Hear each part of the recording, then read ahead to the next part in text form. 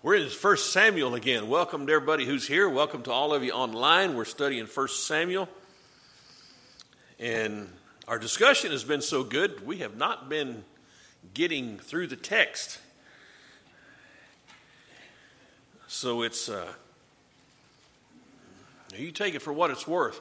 If you want to get through the book or if you want to have good discussion, it's hard to do both sometimes. So we're back into the text this morning. We're starting in chapter 14, last part of 14.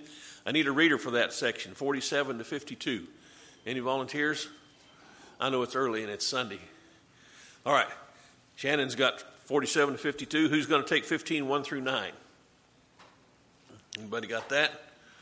Oh, there's Janie, and there's a hand over here. Was that... Okay, Jamie, we'll take 15, 10 to 16. And any other hands for the next section? We'll just keep reading as long as we've got people throwing hands up. There's Paul, got the 17 to 23. I'll tell you what, let's just do that for now. 17 to 23 will be the last text we'll read for now, and then we'll pick up on it later, and we'll see how far we get with this. Excellent. Let's go. Over Israel, he fought against their enemies on every side. Moab, the Ammonites, Edom, the kings of Zobah, and the Philistines. Wherever he turned, he inflicted punishment on them.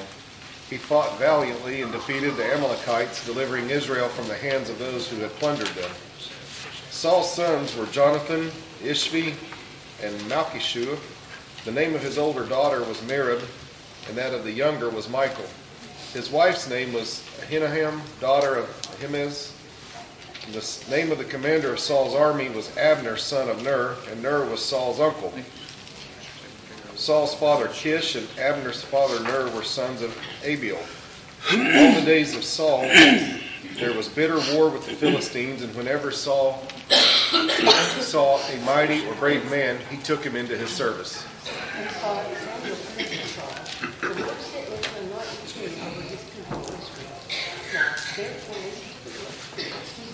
Of the Lord. Thus says the Lord of hosts, I have noticed what Amalek did to Israel in opposing them on the way when they came up out of Egypt. Now, go and stop Amalek and devote to destruction all that they have. Do not spare them, but kill both man and woman, child and infant, ox and sheep, camel and donkey. So Saul summoned the people and numbered them to Layam 200,000 men on foot and 10,000 men of Judah. When Saul came to the city of Amalek and lay in wait in the valley, then Saul said to the king, Go, depart, go down from among the Amalekites, lest I destroy you with them. For you showed kindness to all the people of Israel when they came up out of Egypt. So the Kenites departed from among the Amalekites, and Saul defeated the Amalekites from Havilah as far as Shur, which is east of Egypt, and he took Agag, the king of the Amalekites, alive, and devoted destruction all the people with the edge of the sword. But Saul and the people spared Agag, and the best of the sheep, and of the oxen, and of the fat calves, and the lambs, and all that was good, and what would not utterly destroy them. All that was despised and worthless, they devoted to destruction. Now the word of the Lord came to Samuel, saying, I greatly regret that I have set up Saul as king, for he has turned back from following me, and he has not performed my commandments. And it grieved Samuel, and he cried out to the Lord all night. So when Samuel arose early in the morning to meet Saul, it was told Samuel, saying, Saul went to Carmel, and indeed he set up a monument for himself. And he has gone around, passed by, and gone down to Gilgal. Then Samuel went to Saul, and Saul said to him, Blessed are you for the Lord. I have performed the commandment of the Lord. But Samuel said, What then is this bleating of the sheep in my ears, and the lowing of the oxen which I hear? And Saul said, I have brought them from the Amalekites, for the people spared the best of the sheep and the oxen to sacrifice to the Lord your God, and the rest we have utterly destroyed. Then Samuel said to Saul, Be quiet, and I will tell you what the Lord has said to me last night. And he said to him, Speak on. And Samuel said, Though you are little in your own eyes, are you not the head of the tribes of Israel? The Lord anointed you king over Israel. And the Lord sent you on a mission and said, Go devote to destruction the sinners, the Amalekites, and fight against them until they are consumed.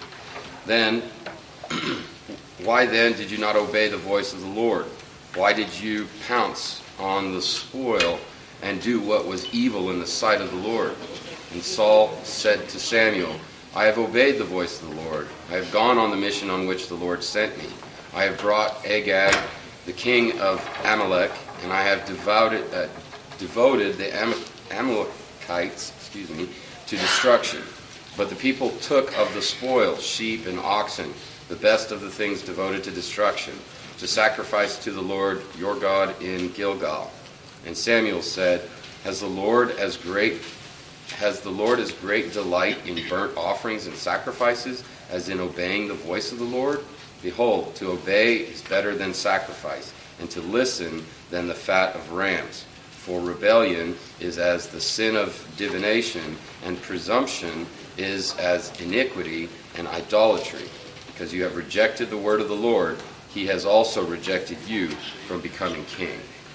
And reading. So how was Saul doing as a king according to the last part of the chapter 14? I kind of got mixed feelings about what I just heard. Was he doing well, Bruce?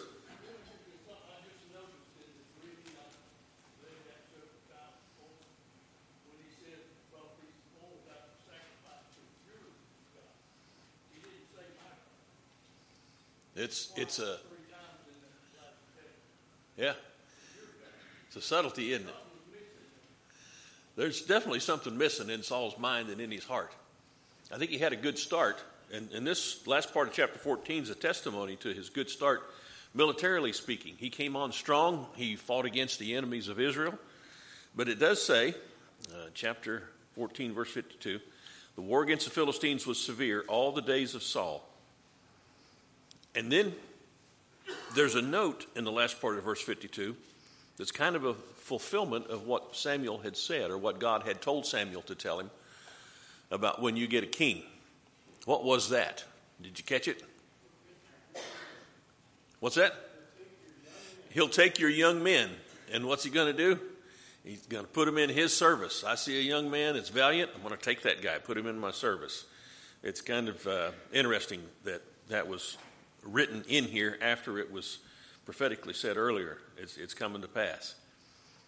Now, why in the world do you think, and this is, again, I shouldn't do this, but I'm asking for speculation. I just want us to think, why is his family so carefully outlined here?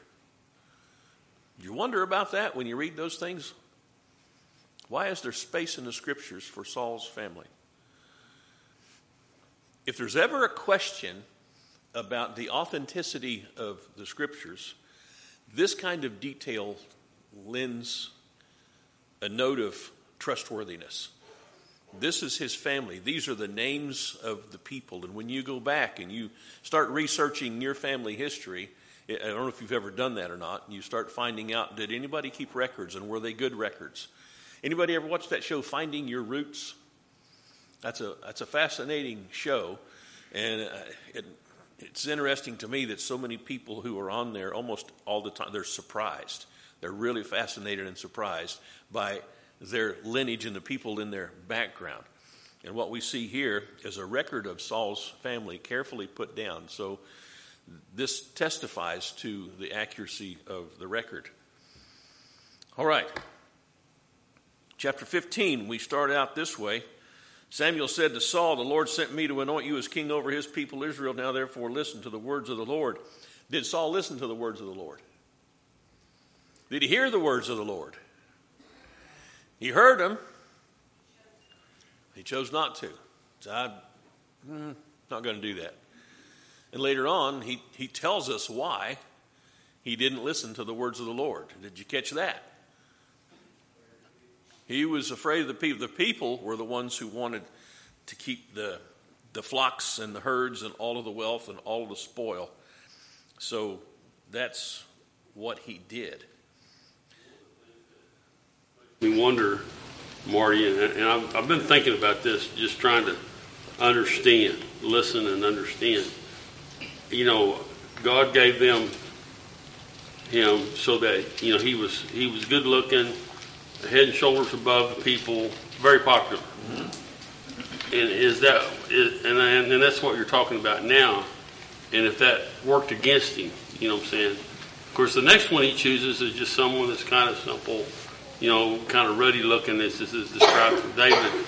And I don't know, it just makes me think about that. And if you're really popular, your people look upon you with favor, but then how does that affect you doing what you're supposed to do? Right. And I'll be honest with you, this is the first time I'd really ever thought about it when you brought it up just now. I'd never really, whenever I'd read this before, I'd never really thought about that until just now. Well, it doesn't say it in the text, but it makes me wonder, at least, if God's trying to make a point with Israel, don't look on the outer flesh, the appearance. It's not that. It's never that. Don't look on that. Look on what? What does God look on? He looks on the heart. Look on the heart. That's where the real issue is with each one of us. We can make appearances, we can look good, or we might even look horrible, but the whole point of our value in God's eyes is the heart and our usefulness to Him. Paul? Perfect illustration of poor leadership, and we have plenty of those illustrations today about leaders that will just do what's popular instead of what's right. So he felt, I think maybe that's what happened to Saul. Maybe he was getting used to being popular, and he let the people do what they wanted to do instead of commanding them to do what God had done. Right. So to me, there's that. And the other kind of illustration, and I hate to throw a rabbit out there so early in our class, but I think it shows right here, God says it himself. Obedience is better than sacrifice. And so to me, it illustrates the point how important it is to worship the way it has been commanded to us to worship Him. That's what's pleasing to Him, not what we think is grand or spectacular or more interesting or entertaining or whatever. I would present this story and say, no, maybe we should do exactly what God commands. That's what's going to please Him, if that's what we're trying to do in worship. It's an excellent point, and it goes with the previous point about looking on the heart, not on the outward appearance. This obedience, when we obey God, sometimes it takes us in a direction, and it's not the direction the world would go because it's not flamboyant. It's not wildly popular or entertaining, especially not entertaining. Excuse me. Whenever Saul was chosen, and then God gave him a different spirit, and then He gave him a different spirit, like an evil spirit that David had to play the harp. And I'm looking at, he was very humble, but yet God gave him a different spirit. He prophesied, and then he had this evil spirit God gave him because he didn't listen. And I'm trying to follow that and see what is going on in his head, kind of like what you're doing now. Could you comment on that a little bit, maybe? About the spirits that God was giving him? There are things that I don't fully understand, but I think it's kind of like this. Maybe this happened to somebody in here, I don't know. Your parents catch you smoking. You ever heard of a mom or a dad, especially a dad, saying, all right, you want to smoke? Smoke that whole pack right here. And what happens when you smoke that whole pack? You get sick and you decide, I don't want another cigarette in my life. It's kind of like that. Sometimes God gives us what we are leaning towards, what we're moving towards, just to kind of show us that this is where it is. This is what you want. This is what I'm going to give you. You can have this if you want it. If you want that more than you want me. You want your way more than you want my way, I'll let you go your way, and we'll see how that turns out. He's not being mean, and he's not being unfair or unjust. He's essentially letting us have enough rope. Be careful what you ask for. You might get it. Even Garth Brooks knows to thank God for unanswered prayers. Have you not heard that song? Sometimes we ask for things, And they're not the best things to have, and God knows that. But sometimes, even when he says no, we say, I don't care. I'm gonna keep pursuing that. I'm gonna push for that. And that's, to me, kind of where Saul was. That's about the most insight I can give you on that. Where God give you up to a reprobate mind in the New Testament. In other words, we don't want to listen to him, so he lets us go our way. Exactly. Would that be what's going on here? Or is that a different context? I believe it's the same thing. Romans chapter 1, Paul mentions that, and he mentions it again when he writes to the church at Thessalonica. Excuse me, man. I apologize. But I promise I did not get congested on purpose. I think it was all that sawdust. I did a lot of sawing yesterday. Romans chapter 1. Verse 21, and we're breaking into the middle of a thought here. Romans 1:21, for even though they knew God, they did not honor him as God or give thanks, but they became futile in their speculations, and their foolish heart was darkened. Their foolish what? Foolish heart was darkened. God looks on the heart. He sees a dark heart. Professing to be wise, they became fools. You ever see that in the present day? All of the, and I hate to frame it in these words, but all the programs, so many of the programs that espouse science come across as very anti-faith or anti-God. They never say science is wonderful because God has given it to us.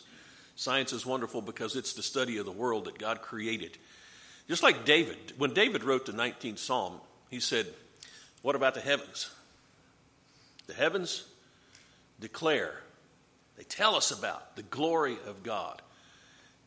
And the firmament, that shows us his handiwork. This is his doing, and when we look at these things, we see evidence for the greatness of God. This is one of the reasons I like to study things we call apologetics, because all you're doing is taking a look at what the Bible's pointing us out.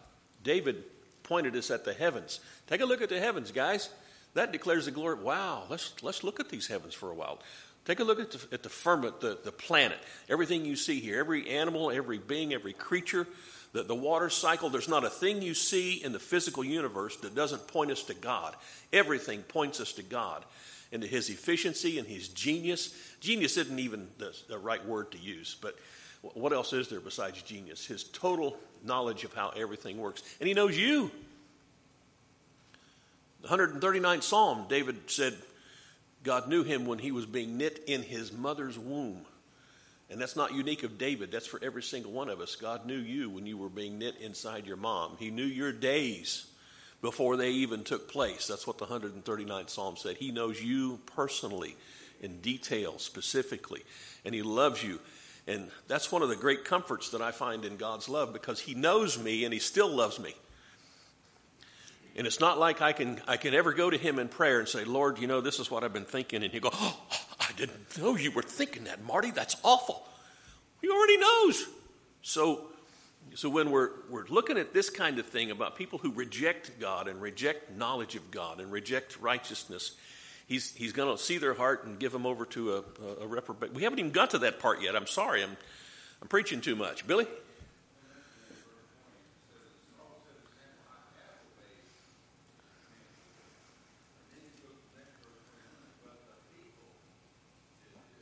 Right. Oh, thank you, sir. Oh, I got one of those. Appreciate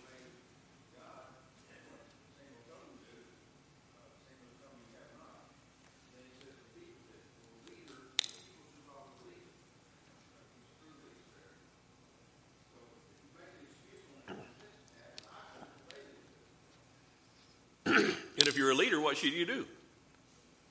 Lead. What was he doing with regard to the people? He was following.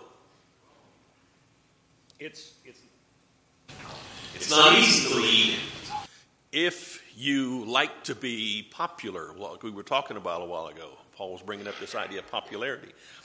I'll bring this down in a practical application, because one of the challenges of parenting is being willing to give up your popularity with your kids to do the right thing. You're going to teach them things and train them in ways. You're going to make them do things that they don't want to do.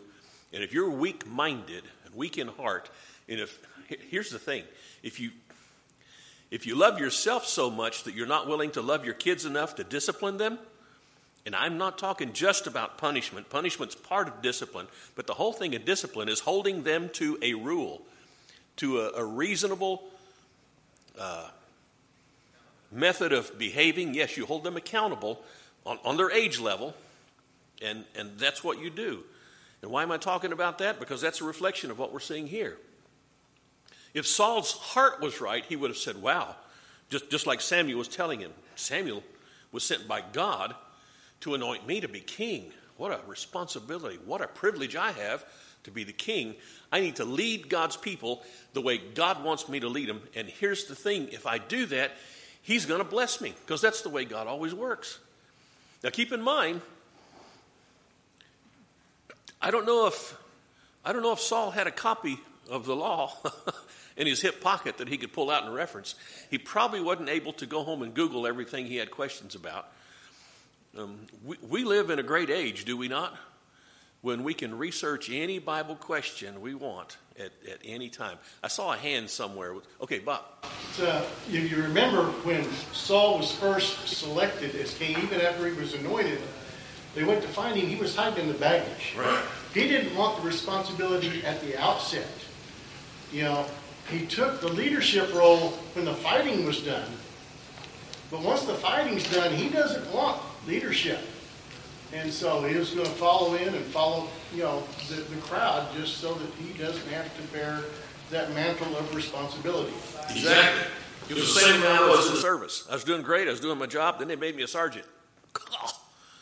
If I'm sergeant, then I got to be over people and tell them what to do. I don't want to do that. But I did it. Anyway. In the New Testament, it talks about what kind of a spirit we've been given. Yes. And so we have to realize what we've been given. I think that might be the problem, is we don't know. We learn. I was just thinking about it. We can't go home and Google it. I'm sitting there thinking Saul couldn't go home and Google it. That just paints there's 1,000 questions right there. Yeah. What kind of responsible does that make us? Because now we have access to this information. Being more responsible, the more we know right and wrong, and we grow from the milk of the word to where we're at now. And what kind of a spirit have we been given? Are we just kind of like Saul hiding in the baggage? Good comment, or are we really tuned into what kind of a spirit we've been given and the information that we've been given in our duty? Like Jesus, it talked about in Romans the other day, Jesus sitting on the side of God and lives to serve him. He's done all this for us. And he's in heaven and he lives to serve God. But there's got to be a recognition that that's the way it is, and that's a recognition that takes place by faith, which comes from the heart. John? In Scripture, there's a lot of general commands to fulfill, but I think there's also passages where we see God being very specific. Noah and the ark, how to build it, quite specific. Here, quite specific. And it's nice to have general commands at times, but I think we should really take note of when God is specific. I know we say it's because he wanted to be popular. We're not exactly told why he didn't obey. It could have been that, you kind of see the idea here. I did what God asked in a general way. It wasn't very specific, though. I think there's a good message for us today, is when God is specific, there's usually a good reason for that. Right, and there is. And we'll go back and look at it, because there's a history why he's destroying the Amalekites. And we can go back and take a look at that in a second. But I don't want us to leave Romans 1 and Thessalonians. These are two passages to talk about the very thing that's under discussion here. So back to Romans chapter 1, you still got that. Verse 24. Well, wait a minute here. 22. Professing to be wise, they became fools. That's where we left off. And exchanged the glory of the incorruptible God for an image in the form of corruptible man, and of birds, and four-footed animals, and crawling creatures. What's he talking about? Talking about idolatrous images. You go back and you look at the images that people have created in the past to represent the God that they wanted to worship. It's images of man, part beast, part man, part bird. It's all this stuff. And then he goes on to say, therefore God gave them over in the lusts of their hearts to impurity, so that their bodies would be dishonored among them. For they exchanged the truth of God for a lie, and worshipped and served the creature rather than the Creator, who's blessed forever. Amen. For this reason, God gave them over to degrading passions, for their women exchanged the natural function for that which is unnatural, and in the same way also the men abandoned the natural function of the women, and burned in their desire one toward another, men with men, committing indecent acts and receiving in their own persons the due penalty of their error. And just as they did not see fit to acknowledge God any longer, God gave them over to a depraved mind to do those things which are not proper. And he goes on from there. But what we're seeing is the same thing that's happening with Saul. He's deciding not to follow God, and so the spirits that come from God to him to keep him, not to keep him, but to satisfy his desire for the wrong way are doing just that. And God works the same way today. Whatever you want to pursue, God will allow you to pursue it. Think about the gift that is. The Creator of the universe allows you and me to disobey at our will, at our whim, and he doesn't strike us down with a bolt of lightning from heaven. He says, if that's what you want to do, you can do that. You need to know that's not going to be good. That's why I put it in my word. That's why I sent my son, so you could see in my son the way of thinking and living that you need to adopt. That's good for you. You get a car. You can't treat that car any way you want. You've got to take care of that car. There'll be little lights come up on your dashboard. What do we call some of those lights?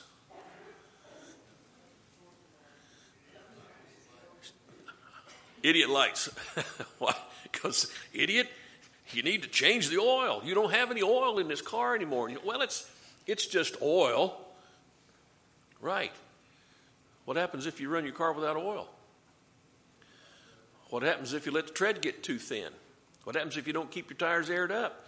I mean, all kinds of problems you come into if you don't care for just a car. What about your life? What about your life, Frank? Marty, on the same basis there, when you said the part about them idiot lights on there, B&H Crane Company out of Chicago built a crane that come through Oklahoma City while I was working that would talk back to you and call you idiot if you didn't do a certain thing. You had a rule to go by, so many things to do. You had to have it had a little rubber hammer. You had to go around every morning before you started and hit every car. Yeah? And if you missed one and got back in and tried to start, he said, you idiot, you didn't get everything done. I love that. I'm just waiting one of these days that little girl in Google Maps is going to go, Marty, I told you turn left. I'm not going any farther with that, but yes.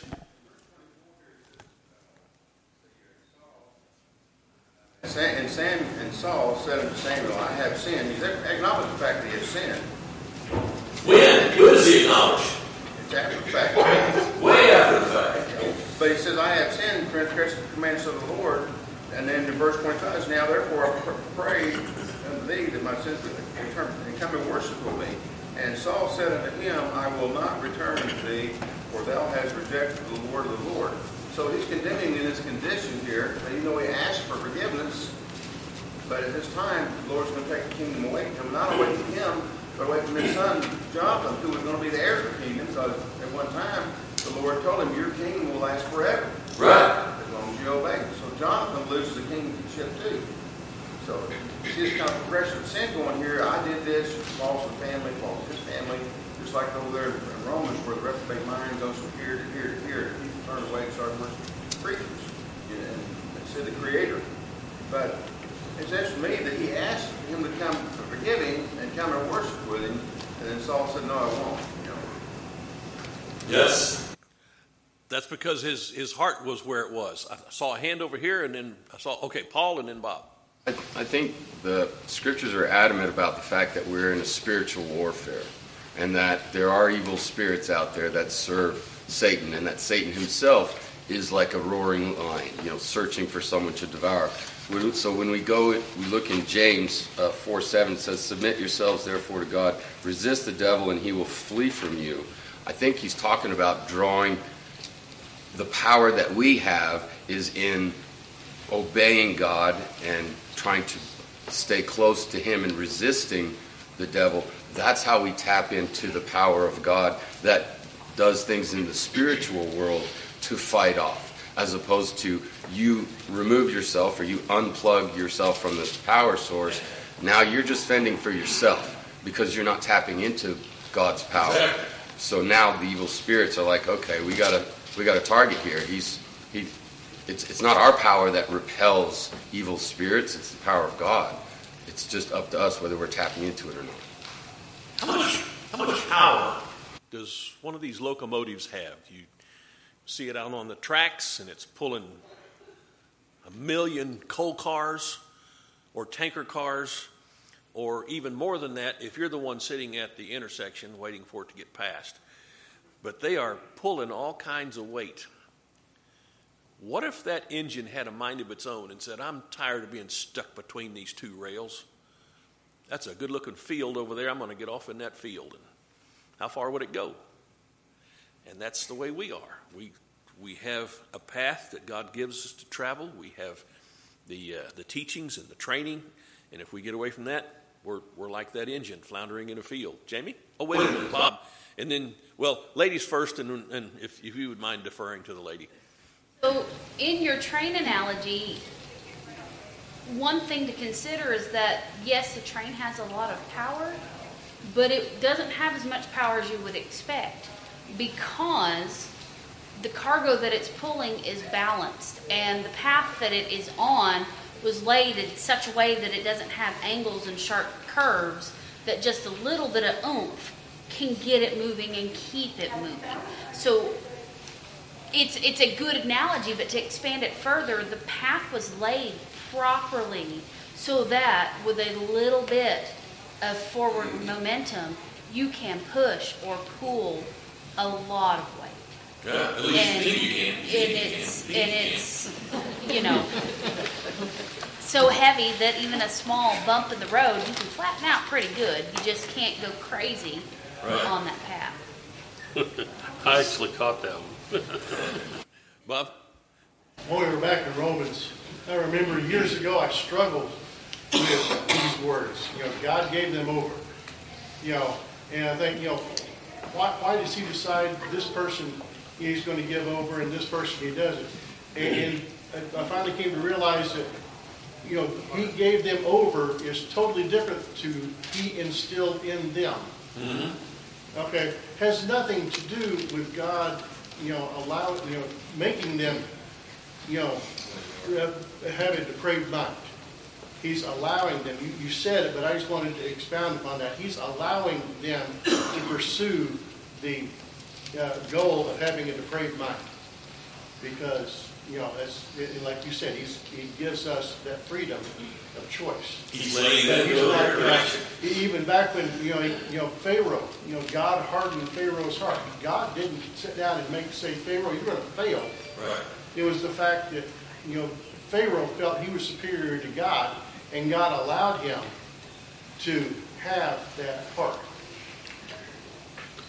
Maybe a bad analogy because it's a little bit different, but let's say you've got a bow and arrow, and you've got 6 arrows actually, and you keep shooting those arrows at a target, and 5 of them go right near the mark, but one always goes off to the left. It's the same one, always goes off to the left.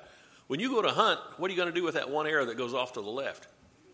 You're going to leave it at the house. You might even destroy it because you don't want to pick it up by accident and shoot at something, because that's just the way it's made. If there's a way to change it, then you could change it, but if not, it comes out of the quiver. That's the way it works. Let's go back to, I wanted to show you this passage in 2 Thessalonians 2, because this comes to bear on what we're talking about. It's the same idea. and this goes all through Scripture. It's not just chapter 15 of 1 Samuel. But Paul's writing to the church at Thessalonica. In chapter 2, he says this. Once again, breaking into a long thought. Verse 10.